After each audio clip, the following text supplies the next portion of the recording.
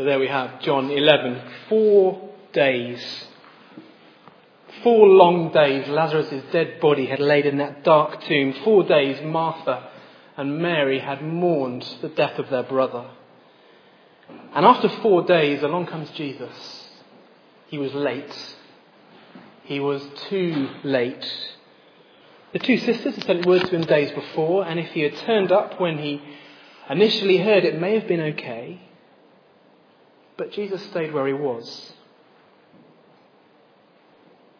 He could have done something, but he stayed where he was. He must have been able to do something, the sisters thought. We know he's special.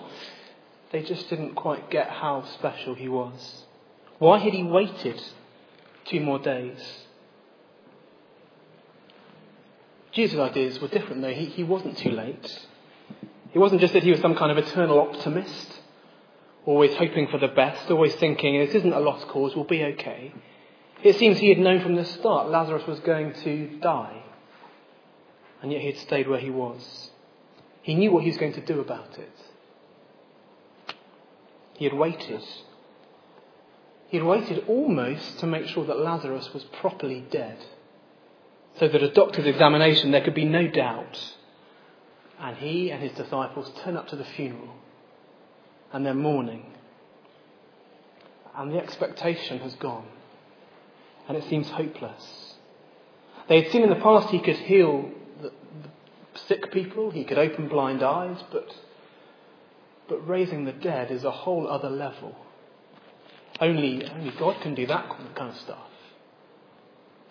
Only he has the power over life and death. And yet in the midst of this seemingly hopeless situation, Jesus says to Martha, trust me. Trust me. Verse 23 says, your brother will rise again. And Martha, being a Jew, believing in a general resurrection at the end of time, says, well, yes, I know that. I know that one day all dead will be raised and will be judged. Verse 24. But he narrows her thinking from this general belief about a resurrection out there somewhere to focus in on him, upon himself. We'll spend most of our evening in verses 25 and 26. Jesus' frankly astounding claim as to who he is and what our response ought to be to him. And also, how do we live in this kind of world now? This kind of Lazarus in a tomb, death, suffering type world. How are we supposed to live in response to that? Let me read verses 25 and 26 again for us. Look at them with me. Jesus said to her, I am the resurrection and the life. The one who believes in me will live even though they die. And whoever lives by believing in me will never die. Do you believe this? You see, what we've got in John 11 this evening isn't just a moving account of a family funeral. If what Jesus is saying is true, if his claim to Martha here is genuine, well, here we have the answer to the problem of death. The answer. He's offering us life now and life for the future. The problem of death dealt with. Death makes a mockery of all that we try and achieve. It's the great leveler, the ultimate statistic, regardless of our background or our nationality or our worldview or our IQ or our income or our social class or anything. One day, every single one of us in this room will die. It's as if we're all in a queue, waiting, and each one of us one day reaches the front and it's our turn. We don't know when that will be. That may be 60 years' time, that may be tomorrow. But we're all in a queue. One day each of us will die. And of course we generally do our best to either avoid thinking about it. It's the head in the sand ostrich tactic. It's not the kind of thing you'll be chatting about over the photocopier at work tomorrow or as you're handing around the after 8 mints at the dinner party. So either we forget about it or we have the defence mechanism of humour, where we don't think about death. And there are quotes galore. Groucho Marx was once asked what it felt like to be 90 years old, and he replied it was better than the alternative. Or Woody Allen, who seems to have endless quotes on death, says, "I'm not afraid to die, I just don't want to be there when it happens." So we avoid it by humour. Maybe death is something that's very close to us. Actually, it's very hard to think about. This last week for me, Wednesday just gone would have been my dad's 61st birthday, but he died about 5.5 years ago. The same Wednesday, a close family friend who's just adopted 2 girls died. And then yesterday, seeing my 97-year-old gran, who I doubt will last a month. Death is around us. Death affects us. And yet here in these verses, we have the answer to the problem of death. Jesus claims he can bring life now and life for the future. If we're all trapped in a queue waiting for our turn at the front, then he offers us a way through when we reach the front. It turns out it's not the end for the Christian. How is that? Well, as we've said, Mary and Martha will have believed in a general resurrection that they talk of. They believe that one day everybody will be raised and everybody will be judged. And yet Jesus brings this general idea into himself, into specifics. He redefines resurrection. He redefines life for us. It's not an abstract thought or a concept or idea. It's about a person. A man with flesh and blood. If you've been around in previous weeks, you might remember Jesus using words like "I am" as he claims things about himself. We've seen it again and again and again, actually. So he says, "I'm the bread of life, I'm the light of the world, I'm the door, I'm the vine." And in each one, he's making this claim that he is God.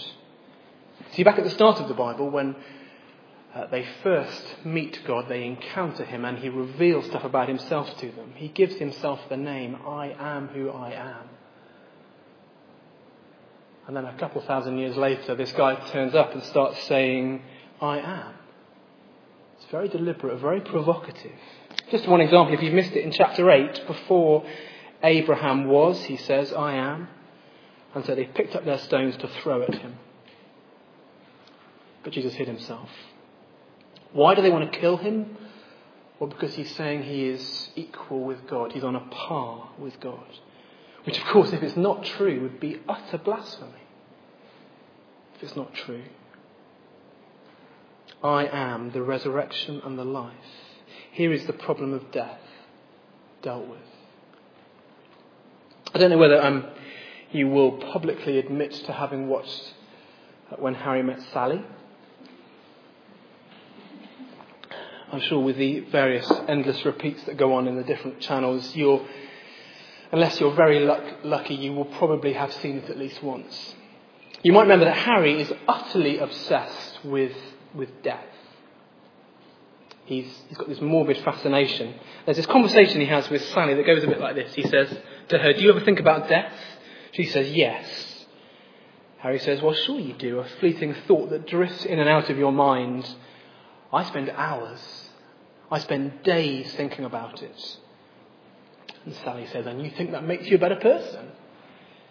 And Harry says, "Look, when the ship goes down, I'm going to be prepared, and you're not. That's all I'm saying."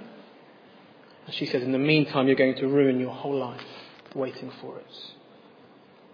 Sally has her life all figured out in New York. Basically, she's a happy person. She's happy because she doesn't think about death. She avoids it. But Harry is worse because he spends his whole time thinking about it. He even reads the last page of a book first, just so that death won't catch him out and spoil it. But as Sally says, well, it's going to ruin your whole life. It's going to ruin your enjoyment of living in this world. And he has no answers. He's just this morbid worrier, obsessed with death. There's no solution that he has. And here's Jesus. I am the resurrection and the life. Here is Harry's solution if he were a real man. Here is the sting of death taken away forever. Outside of him, Jesus, outside of him there is no resurrection, there is no life. Mary's general belief focused into this specific, to this person, this pivot, this hinge around which it all hangs. She says, it's my voice that the dead will hear as I raise them. It's me who will judge them. It's through me that they will be raised forever. The illustration doesn't completely work, but it's a bit like saying Microsoft is all about Bill Gates. Without Bill Gates, there is no Microsoft. You can't divorce the two. They're stuck together. While so there is no resurrection. There is no real life outside of Jesus. Resurrection doesn't happen outside of him. And neither does life. He's talking much more than just a beating heart or lungs that work or blood that's going around our bodies. It is life as it was meant to be lived, the life that we were made for. Life that starts now while you're in the queue and goes on through forever. You see, at the start of the Bible, we've got this picture of what life was meant to be like. Life that we were meant to have, life with God, life with creation around us in perfect harmony. That's the life we were made for. And God says to Adam and Eve, but you need me as your loving boss. Okay, I'm kind, but I need to be in charge because I made you. And if you walk away from me, and if you rebel against me, and if you eat the fruit, well, I'm utterly just. And I will punish you. It literally says, on the day that you eat of it, you will surely die. And they eat the fruit, and they rebel against God. But they keep living. Their heart keeps beating. They keep breathing. Blood keeps pumping. Their relationship with God is broken. They don't have the life they once had. And Jesus says here, I am the resurrection and the life. He's not talking about hearts that pump or lungs that breathe. He's talking about the life that we were made to have, life in relationship with the God who made us. And so they reach the front of the queue. And our physical hearts stop beating. But a little spiritual heart keeps going because we're in a relationship with the God who made us.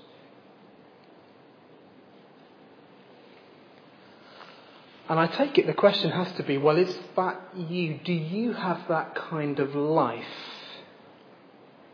The life that you were made for with your Creator? It might be you're here, you wouldn't call yourself a Christian. I would love for you to wrestle with that claim from Jesus. Is this world just an accident and we're just matter and we die and we rot and just get over it? Or is there more to it than that?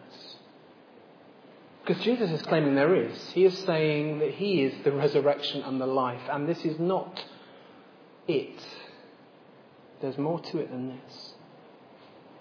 And frankly, whether you believe in God or not, if you're an honest historian, then you need to wrestle with Jesus' claims. You need to deal with this man and what he says. You can't just ignore him.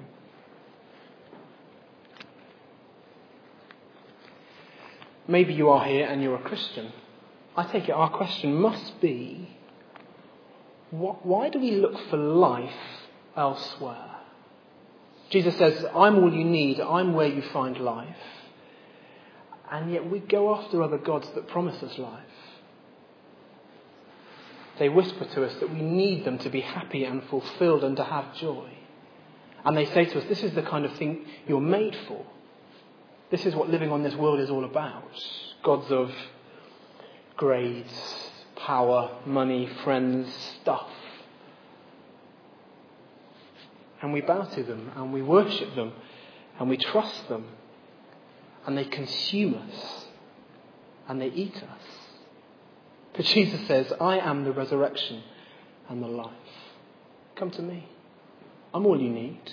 Come to me for life now. I can provide. I can satisfy. Don't go anywhere else. You just need me. And they aren't empty promises. If you look back down at the text, as he asks Martha to trust him as the only one who can bring life. So he says to them, verse 43, roll the stone away. When he had said this, Jesus called in a loud voice, Lazarus, come out. The dead man came out, his hands and feet wrapped with strips of linen and a cloth around his face. Jesus said to them, take off the grave clothes and let him go. And you could have heard a pin drop. All eyes on Lazarus squinting in the sunlight. Grave clothes still wrapped around him. He doesn't just say to us, I can give you life. He shows us that he gives life. As a dead man's ears are opened, as he's resuscitated, as he responds to the voice of his Maker. And yet, in a funny way, Lazarus points us ahead to what's to come as well. We're only just halfway through John's Gospel. We're going to be here for another few months. John 11 stretches our eyes forward to the end of John's account. And we see Jesus himself conquering death. Jesus offering us new life. Jesus dying on the cross on a Friday and being raised again on a Sunday. Just glance ahead to next week. I'm going to have a sneaky peek at what Peter's saying next week. Verse 49 to 52, you get this high priest, Caiaphas, and news reaches his ears of what Jesus has done. And Caiaphas says something very interesting. He spoke up and said, you know nothing at all. You do not realise that it is better for you that one man die for the people than that the whole nation perish. He did not say this on his own, but as high priest that year, he prophesied that Jesus would die for the Jewish nation. Not only for that nation, but also for the scattered children of God, to bring them together and make them one. It's fascinating. Caiaphas speaks more than he knows. He speaks truth. Jesus will go on and die for the nation. As he dies on the cross, so our perpetual problem of sin and suffering and death is finally dealt with. He takes the punishment that we deserve from God on himself. And so we don't face that judgment. I am the resurrection and the life. We're in a queue and we reach the front and we carry on because of Jesus. Because we have this life that we were made for, this life now and this life for the future.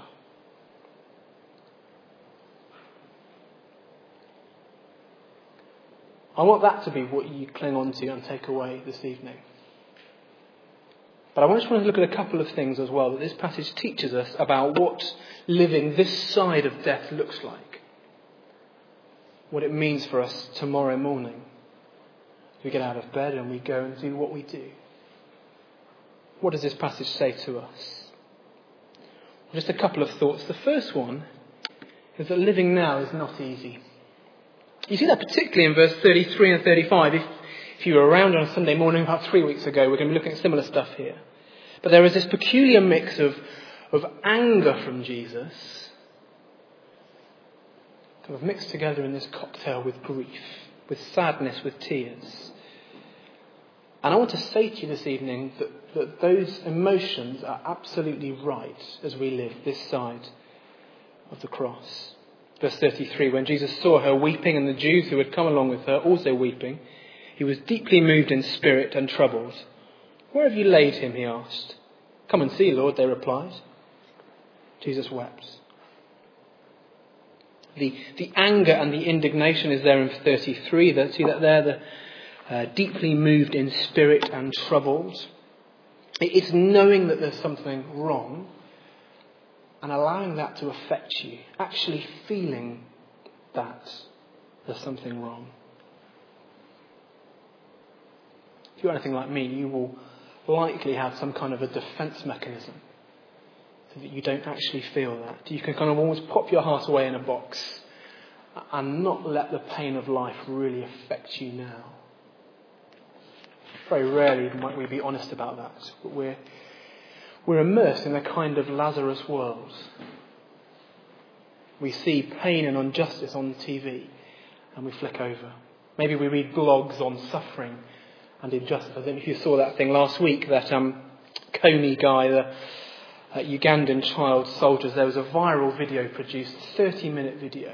It went around, millions of people watched it on YouTube. The next day there were lots of questions about it, and particularly about the charity who does it and where they spend their money. But it does seem that the cause was utterly valid, and this Kony guy is a nasty piece of work. I wonder, of the millions of people who actually watched the video, apart from sharing it to their friends, did anybody actually do anything? If you watched it here this evening, did you actually do anything apart from watch it? It's fascinating, isn't it, how we're almost anaesthetised to the suffering and pain and injustice of the world. These situations, we're bombarded by information, but actually it's very difficult at times to actually do anything because our hearts are in a box and we don't really let them get affected. Anger seems to be a good and right emotion in the kind of broken world in which we live. And Jesus feels this anger. And he weeps as well, verse 35. You see it there, it's the shortest verse in the Bible. Jesus wept. It's incredibly poignant. I take it he's not weeping because he's missing Lazarus. And he feels a bit sad about it. He's going to raise him in a few minutes' time. That seems pretty obvious. That's always been the plan from the start of John 11. It's rather the pain and the anger leads him to weep. He feels and he's affected by it.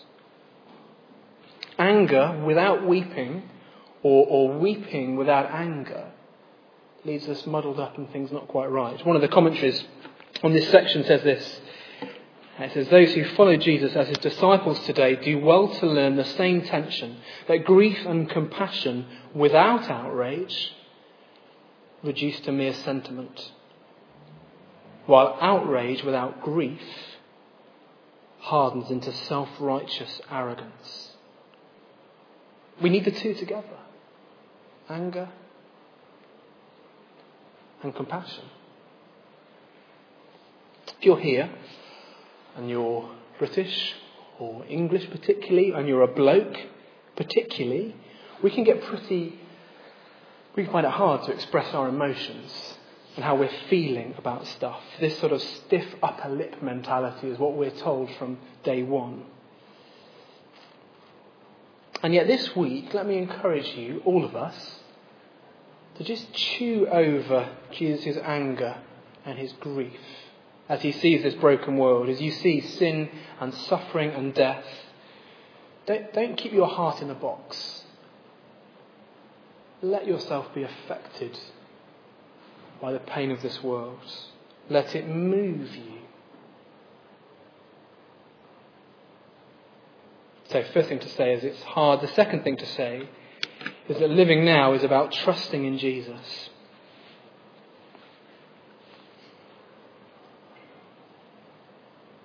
Jesus is utterly trustworthy. We've seen it in John 11. He seems to manufacture the situation whereby it's clear who he is. Who has the power? What power looks like? There is no doubt Lazarus is dead. There is no doubt it was a miracle. There is no doubt that he has raised him. He makes that very obvious. And it seems to me that the Lord loves to put us into those situations where we have to realise it's not about us. Where we have to trust him. Where it's about him. Where we know for sure that it's not us. It looks hopeless. It looks like a lost cause, and yet Jesus is trustworthy. So whatever that worry is in your life, wherever you might think God's forgotten you, he's not. Now it might be that his plans aren't your plans, or your plans aren't his plans.